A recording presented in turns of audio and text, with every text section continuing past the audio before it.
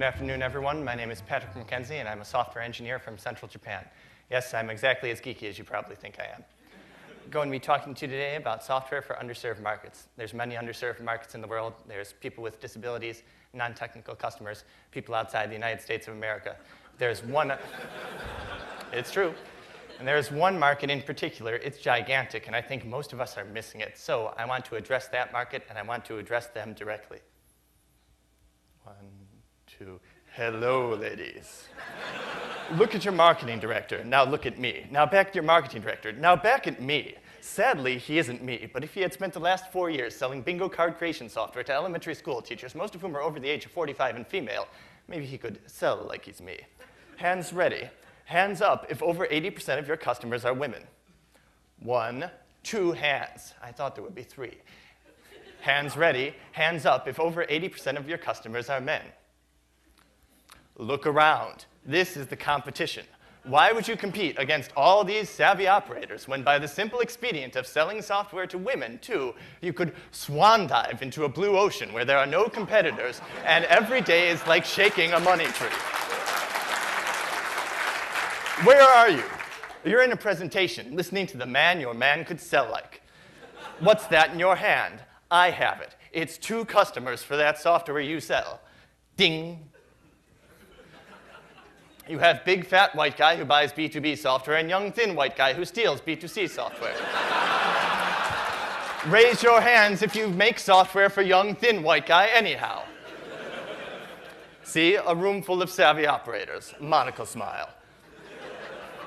But is the software market really this non-diverse? No. Some of the hottest software companies that you've heard of and the hottest technologies companies that you've heard of sell primarily to female markets. There's several examples. 1, Groupon sells to a market of technically savvy young people who have lots of money and love spending it. You don't have a problem monetizing these people. On the other end of the scale, there's Farmville. You've probably heard of it if you have an Aunt Millie, you didn't respond, her cow died, you don't love her enough, but they are making money hand over fist. Another example from the hometown heroes, there's a company called Cookpad. They're based out of Tokyo, and they do recipes. Cookpad has one of the best customer penetration stories I've ever heard. One of my friends went to their CEO at a meeting and said, "Hey, I think my wife might enjoy using your service." The CEO looked at him and said, "If she's Japanese, she already does." Anything's possible when your market penetration is approaching that of having children.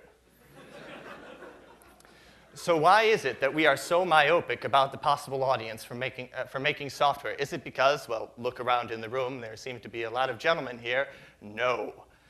Procter & Gamble in the 1960s managed to sell more soap to more women at $1.69 a bottle than we sell soap to women when ours costs about $600,000 an installation. And they had a marketing team which was a little more madder and a little more menner than we are. So it's not just the demographics. Why do we suck at selling to women? It's because we suck at selling to pretty much everyone. And we think that if we just take the plan that works for our one audience, geeks, and we drizzle a bit of pink paint on it, we will be able to sell to women. And that just doesn't work. We need to fundamentally reevaluate how we do marketing and how we do sales so that we can reach markets outside of our target audience of the techie geekiness. For example, 10-second gap of error, oh no. For example, I should have practiced this more. You've all heard that you should sell, that features don't sell software, benefits don't sell software. But if I look at the top of your website right now, do I find features.html? Features should 404. And when you write features, they aren't good features. They probably look something like this. They're boring because software is boring. Users find users to be pretty darn interesting. They have to be themselves about, 24 hours a day. But they use your software for about 3 minutes. Instead of selling software on features, you should sell it on benefits. Tell the customer a story. I want to tell you a story about Mr. Taylor. He's absolutely real. He works at a hard school in Washington, D.C. Mr. Taylor was written about in Atlantic Magazine because Mr. Taylor is awesome. When poor kids go to his school, poor kids are shaking in their seats to learn about math. Shaking in their seats. Mr. Taylor got written about in Atlantic Magazine because Mr. Taylor's interesting. His kids got written about because his kids are interesting. The software didn't get written about because software is fundamentally boring. And trust me, if you saw my sales chart for the day, you'd want to not be written about in Atlantic Magazine too. Now, if you want to troll an engineer, tell them that Google is an advertising company just because they make 97% of their revenue from advertising. But is Google really an advertising company? No, Google is a company that does what it does for its users. And what it does is it makes their users sound intelligent. You could ask me when the Battle of Sekigahara is. I spent $120,000 on an East Asian Studies degree. I have no clue, but I know I can Google it really quick, and so I sound intelligent. So what business are you in? Are you in the software business? No, that's just the monetization engine for the emotion business. You need to connect your brand, your company, your experience of using the software to what your customers value.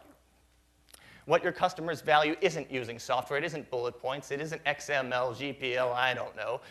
It's making a change in the life they are living. They want to feel loved. They want to feel successful. They want to experience the new life that you will offer them as a result of using your software. So do you have a screenshot on your website? Why? Your software is boring. The customer is interesting, so show the customer on your website. This is my new adventure, and the response rate from ladies in particular went way up when I put a successful businesswoman on the website, and she thought that if I just used the software, I would be a successful businesswoman too. People have asked me to buy this. It doesn't even exist yet. Nice problem to have, right? So if you're making an emotional connection to your customers, you might try something like Ravelry.com. TechCrunch would summarize this as, it's like YouTube, except for knitters. But really, they don't care about being able to upload photos of knitting, even though they've done it about 8 terabytes worth. Yes, 8 terabytes of knitting videos. They care about knitting. They care about making beautiful things and sharing beautiful things to their friends. And this website, it's ballsier than anything I would ever do, and it says, share the joy of creation. There's many other ideas for selling software to women. You can see some of them on the bingo card. Don't try to read it. You'll go blind, but you can find the slides on my blog later today.